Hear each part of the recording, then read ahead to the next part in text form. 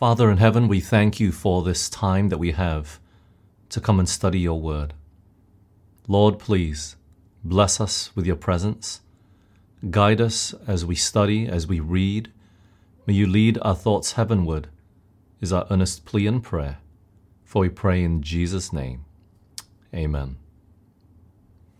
Welcome, friends, as we continue our study series in the Wilderness Wanderings. Today, we are going to be talking about the time that the Israelites spent in the wilderness itself, where after they had disregarded the advice of Joshua and Caleb to go in and to take Canaan because they believed that God would be with them, they decided and preferred to die in the wilderness, and so God gave them that choice, that decision that they desired so much. And so they were now to go into the wilderness for 40 years, just going round and round and round. Now, not much is spoken or written about the Israelites in the wilderness for this 40 years that they just spent going round and round. But there are some things that are written. And let's start with our first text this evening in Deuteronomy chapter 2, verses 14 and 15. And the space in which we came from Kadesh Barnea until we were come over the brook Zered was 38 years, until all the generation of the men of war were wasted out from among the host, as the Lord sware unto them. For indeed the hand of the Lord was against them, to destroy them from among the host, until they were consumed. It took about 2 years to get from Egypt to the border of Canaan. And then they spent the next 38 years just wandering around until those that were 20 years old and upward perished, as the Lord said he would do. And God held true to his promise and gave them what they desired. However, during this time, the Lord did not forsake them. He still was with them and guiding them, providing for them and protecting them. We read in Deuteronomy chapter 7 and verse 7, For the Lord thy God hath blessed thee in all the works of thy hand.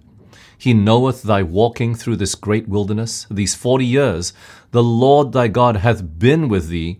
Thou hast lacked nothing. You know, Deuteronomy was written just before the close of Moses' life. And it was towards really the end of their sojourning in the wilderness for 40 years. And he writes there in Deuteronomy that they lacked nothing at all. The manna still rained down every day for them. God's presence was still with them. They had clear evidence that he was still there. In Nehemiah chapter 9, verse 19 to 20, the Bible says, Yet thou in thy manifold mercies forsookest them not in the wilderness. The pillar of the cloud departed not from them by day, to lead them in the way, neither the pillar of fire by night, to show them light, and the way wherein they should go. Thou gavest also thy good spirit to instruct them, and withheldest not thy manna from their mouth, and gavest them water for their thirst. Yea, 40 years didst thou sustain them in the wilderness, so that they lacked nothing. Their clothes waxed not old, and their feet swelled not. Do you see that? You see what Nehemiah wrote about their history? That the pillar of cloud was there during the day. The pillar of fire was there at night. It was a clear sign that God was still with them. Yes, they were suffering the choices of what they had made. But yet God said, look, even though there is this punishment that I'm giving you, I'm still with you. He didn't take away the manna. He still gave water for them to drink. And even their clothes did not wear out with all the walking that they did. Their feet did not even swell. And so as a father watches over his children, God's watch care over the children of Israel was constant and never ceasing. So look, there was a dual purpose for the reason why the Israelites were just going round and round in the wilderness for 40 years. First, yes, it was the judgment on the Israelites from those rebellious spies and Israelites who were just murmuring against God. They had requested to die in the wilderness, and they didn't want to take possession of the land of Canaan, so God gave them their request. God disciplined them in that sense. However, it was also discipline and training for the rising generation to prepare them to enter the promised land. You see, they were too young to understand fully the Lord for themselves. And so it was a time in the wilderness as they were going round and round with God with them that they were to grow in faith and to trust Him implicitly. In Deuteronomy chapter 8 and verse 5, Moses writes, "Thou shalt also consider in thine heart, that as a man chasteneth his son, so the Lord thy God has chastened thee."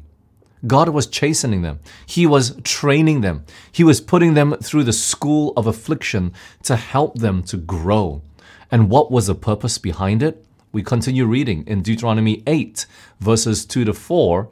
"Thou shalt remember all the way which the Lord thy God led thee these 40 years in the wilderness, to humble thee and to prove thee, to know what was in thine heart, whether thou wouldest keep his commandments or no. And he humbled thee, and suffered thee to hunger, and fed thee with manna, which thou knowest not, neither did thy fathers know, that he might make thee know that man doth not live by bread only, but by every word that proceedeth out of the mouth of the Lord doth man live. Thy raiment waxed not old upon thee, neither did thy foot swell these 40 years." And so going round and round in the wilderness, what was the other reason? God wanted to test and prove them. He wanted to see whether they would live by every word of God, whether they would be willing to trust Him implicitly in what He told them and how He guided them. He wanted to see whether they would keep His commandments or not. And you know, friends, we must all, to some extent, experience a wilderness experience. It's important for us to understand how God guides us and how He's helping us in our daily lives and even in how He wants to shape our character. We all need to go through the furnace of affliction so that God can shape us into His character and burn away the parts that are not like Him. You know, maybe you feel like your life is on pause right now. Maybe you feel like you're not getting anywhere in your career or your life has no definite aim or goal. You know, that was the life of Moses for 40 years after he fled from Egypt after killing someone, right? An Egyptian soldier. And he just was for 40 years just taking care of sheep. But truly, in those quiet moments, God was shaping his life. He was molding him into the leader that he needed to be in order to lead the children of Israel out of Egypt. He was training him, preparing him in these quiet moments. Yes, 40 years it took to train Moses. There was much to unlearn from the time that he had spent in Egypt, and God was shaping his character. And so look, we got to trust God in the process as well. The most important step in all of this is to ensure that we are walking in His way and doing His will every day, that we allow Him to work out His plans in our life. To build ourselves up also spiritually as well by spending more time in prayer and in the Word of God, that if we are able to do that, if we're able to have this close connection with God, then we can have the assurance that truly God is guiding our lives, even when everything seems to be on pause. We need to go through this wilderness experience, friends. And yes, the Israelites were going through it now. They had come out from Egypt. They were on their way to Canaan. But when they got to the edge of Canaan, it showed that their characters were not ready yet. Their lives were not ready yet. They were not ready to inherit the blessing that God so desired to give them. And so for another 38 years, they'll just be wandering round and round in the wilderness. God was preparing them. He was shaping them. He was getting them ready. So we will continue reading in Deuteronomy chapter 32 and verse 10. "He found him in a desert land and in the waste howling wilderness. He led him about. He instructed him. He kept him as the apple of his eye." You know, God, He would keep them and protect them and watch over them. But at the same time, He was also instructing them and training them as well. We read in Isaiah chapter 63 verse 9, "In all their affliction, he was afflicted, and the angel of his presence saved them. In his love and in his pity, he redeemed them, and he bare them and carried them all the days of old."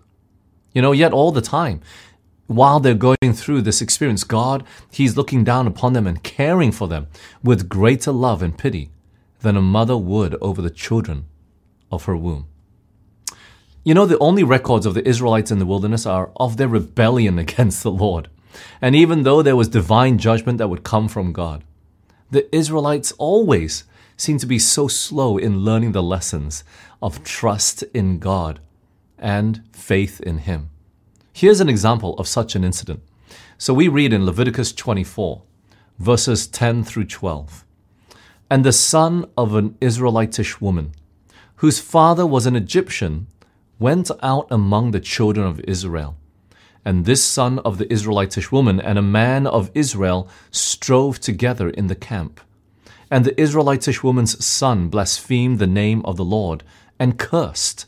And they brought him unto Moses, and his mother's name was Shelomith, the daughter of Dibri of the tribe of Dan. And they put him in ward, that the mind of the Lord might be showed them."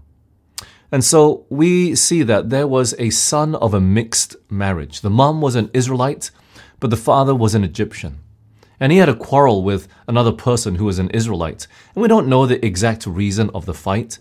And we don't even know who was in the right and who was in the wrong. But the son of this woman who was an Israelite and the husband or the father was an Egyptian, from this mixed marriage, he ended up cursing and taking God's name in vain. And right away, he was taken and they would discuss what should be done. Let's continue reading in Leviticus 24, 13 to 16. "And the Lord spake unto Moses, saying, Bring forth him that hath cursed without the camp, and let all that heard him lay their hands upon his head. Let all the congregation stone him. And thou shalt speak unto the children of Israel, saying, Whosoever curseth his God shall bear his sin. And he that blasphemeth the name of the Lord, he shall surely be put to death. And all the congregation shall certainly stone him, as well the stranger as he that is born in the land. When he blasphemeth the name of the Lord, shall he be put to death." The sentence was that he should be stoned to death. And so we read in Leviticus 24:23, "And Moses spake to the children of Israel, that they should bring forth him that hath cursed out of the camp, and stone him with stones. And the children of Israel did as the Lord commanded Moses." Now, why does it seem like such a harsh judgment was given just simply because a person cursed? Well, you see, friends, God had actually given a law concerning this earlier on.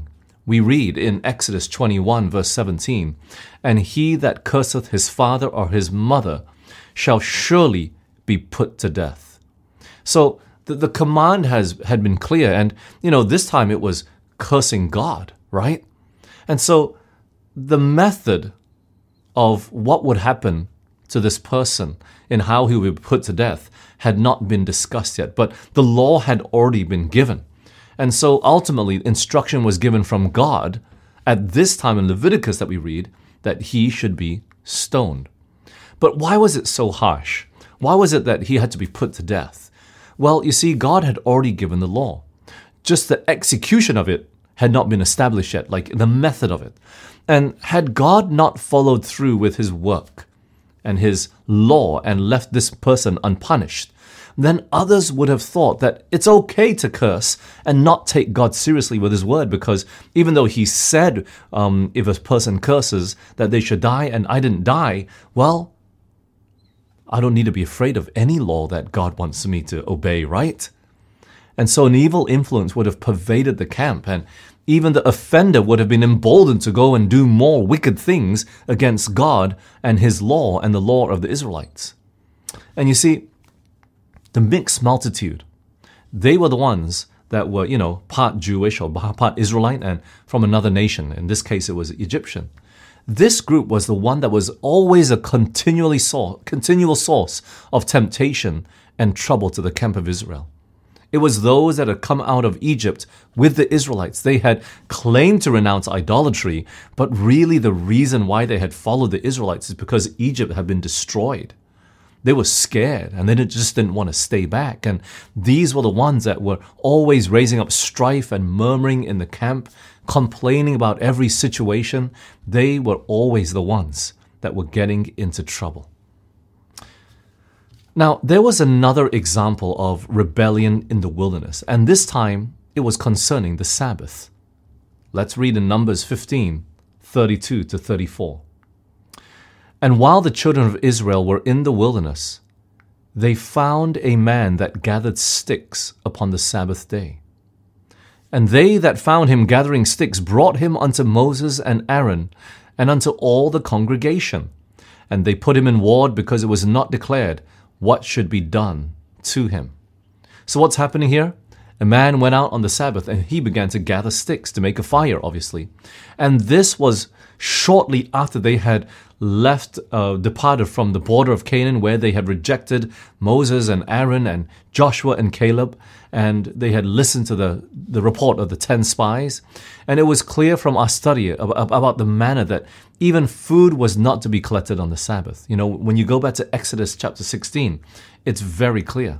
No manna even rained on the Sabbath day. And so this is how highly God regarded the Sabbath. He did not even want to tempt them to go out and collect food. So there just simply was no manna to be rained out on the Sabbath. And so what was the result, though? What would happen? Numbers 15, 35 to 36. What would they do with this man that was caught collecting sticks on the Sabbath? And the Lord said unto Moses, the man shall surely be put to death. All the congregation shall stone him with stones without the camp. And all the congregation brought him without the camp, and stoned him with stones, and he died, as the Lord commanded Moses. Once again, this man would be put to death. Another judgment, different circumstance, but this was important for the establishment of what? God's law. God wanted to see, are you willing to live by every word that I've given to you? Are you really willing to follow and obey all that I've said, all that I've written down? Do you really hold my word in high regard? And so this wilderness was that time of trying and testing to see if they would really obey God or not. You see, during the 40 years of wilderness, where the Israelites were just wandering round and round, the miracle of the manna that was given, it was a miracle every week. 3 miracles were performed every week in their presence. You see, the first miracle is food would rain down double on the Friday, the day before the Sabbath, so that they could collect enough for the Sabbath. The second miracle is if you kept the food from Friday to Sabbath, it didn't have any worms. All the other days of the week, if you kept the food from Sunday to Monday, Monday to Tuesday, Thursday to Friday, if you kept it overnight, it would breed worms. But on the day from Friday to Sabbath, it would not have any worms. They would collect double on Friday because it rained double as well for them to prepare for the Sabbath, so they wouldn't have to go out and collect on the Sabbath day, you see. And the third miracle is food would rain down every day except the Sabbath. So the Israelites had before them a 3-fold miracle every single week for 40 years. It was a clear reminder to them about the Sabbath and how they should keep it. But yet this man decided to go out and collect sticks and go contrary to God's word and his command. You see, we read in Ezekiel chapter 20 and verse 15 and 16. Yet also I lifted up my hand unto them in the wilderness, that I would not bring them into the land which I had given them flowing with milk and honey, which is the glory of all lands. Why? Because they despised my judgments. They walked not in my statutes, but polluted my Sabbaths, for their heart went after their idols. Yes, Sabbath breaking is one of the many reasons why they were kept out of entering Canaan the first time. and were forced to wander in the wilderness for 40 years, round and round and round. You know, friends, the 10 Commandments today are no less binding to us than it was back then. Two people were put to death for its transgression. One took God's name in vain. He cursed. The other one went out gathering sticks on the Sabbath. He broke the Sabbath. And the punishment was quick and severe. But the law of God would be upheld, as God was the head of the nation. And today it seems like, no one is punished when someone curses or someone disregards and breaks the Sabbath. It does not mean that the sin is viewed in any less a degree and a smaller transgression than what it was back then. It's not that God has changed. You see, friends, the wages of sin is still death. But in the Old Testament, the reason why punishment was visited so swiftly is because the presence of God was so clear. You see, there was a pillar of cloud there, and it became a pillar of fire at night. The presence of God was there. Manna was raining down every day to remind them that God was the one that was providing for them. At Mount Sinai, they all saw the mountain on fire, and there was darkness, there was lightning. They themselves heard the voice of God speak to them. And all the miracles that were performed in front of their eyes, from the quails to the water and all these things, they had no excuse. The evidence and the presence of God was so clear that they had no reason to doubt. But today, it's not that there are no miracles, but God's presence isn't as clearly and visibly demonstrated like it was in the Old Testament. And so as a result, God bears longer with us because the evidence, not that it's not clear, if we read the Bible, we have enough evidence, just as much as the Israelites did, to believe as well. But the visible evidence was not there. And today we're not a theocracy, we're just a church. And so, was it a disadvantage to be living in the Old Testament times because they were killed so fast? God's judgments came upon them so fast? Of course not. Who has seen water come out of a rock just because it was hit once? Or who has heard God's voice, right? But even then, we have seen that God has been so patient with the children of Israel. He didn't destroy them immediately or pour his judgment on them as soon as they disobeyed. No, he bore long with them, with their complaining and their murmuring.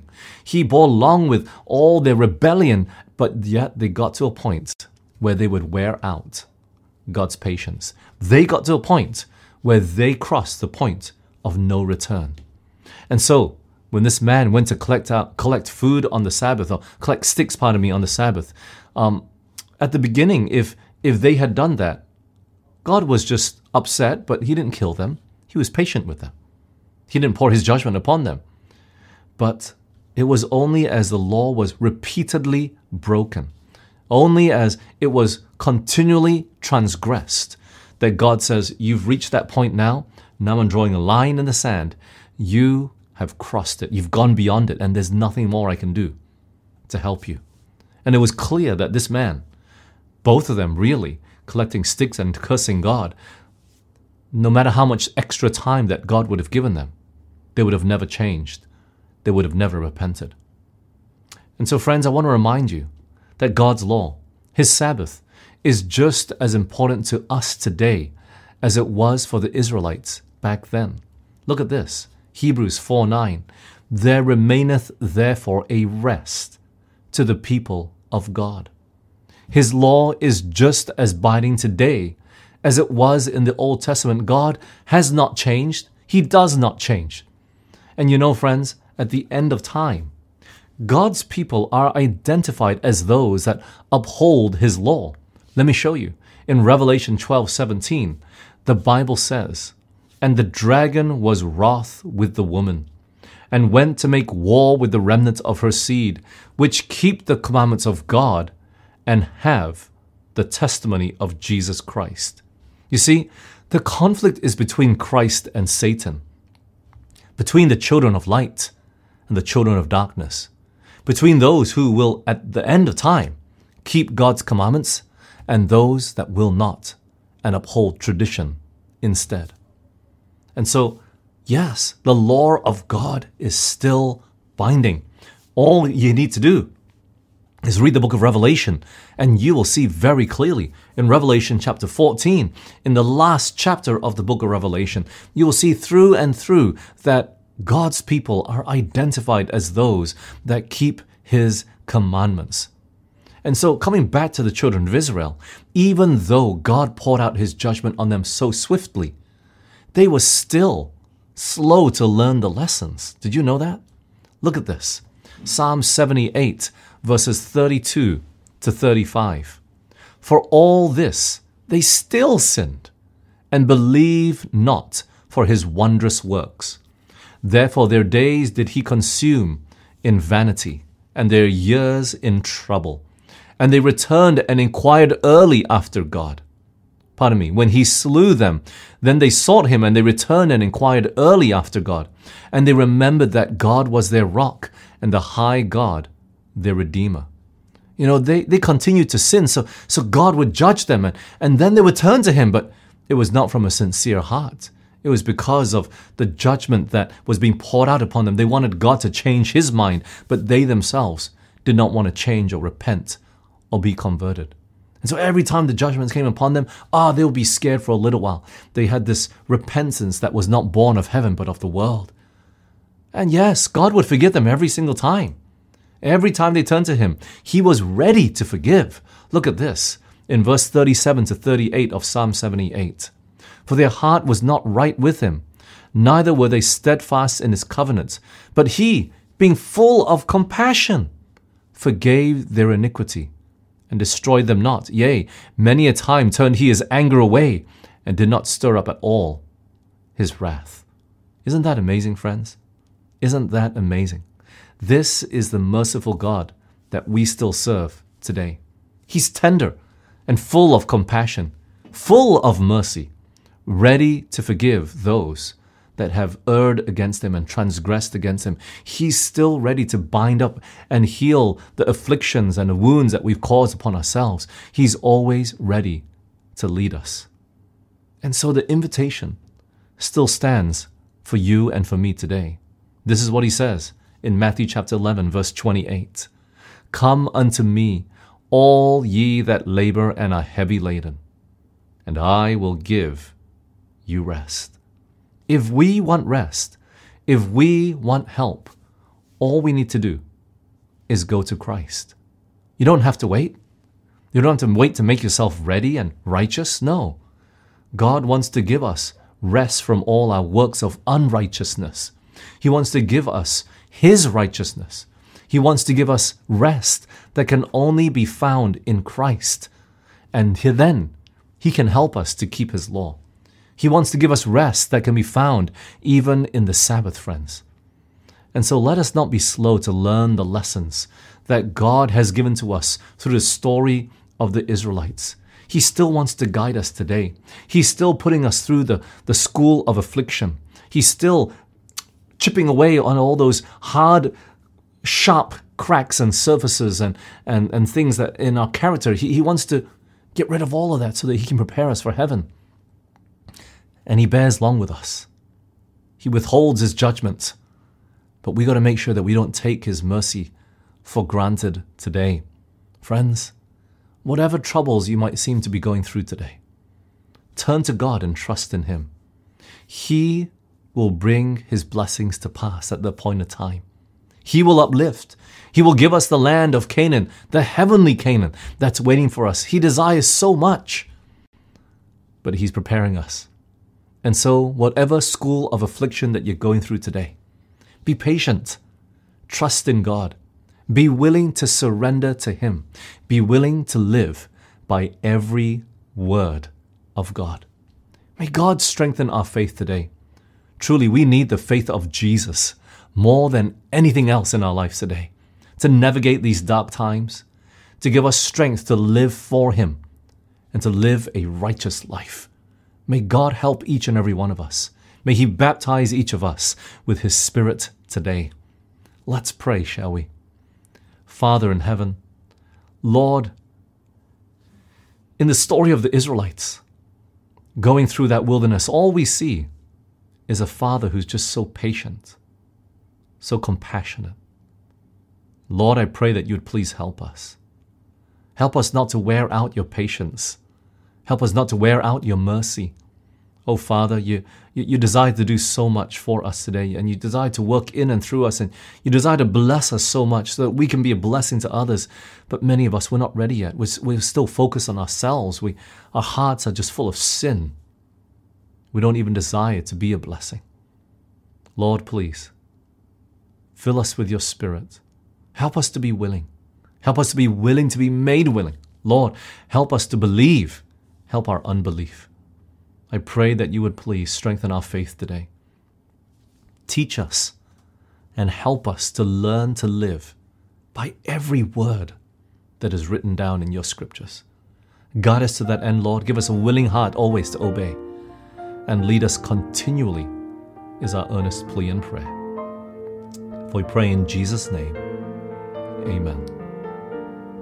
This media was brought to you by Audioverse, a website dedicated to spreading God's Word through free sermon audio and much more. If you would like to know more about Audioverse, or if you would like to listen to more sermons, please visit www.audioverse.org.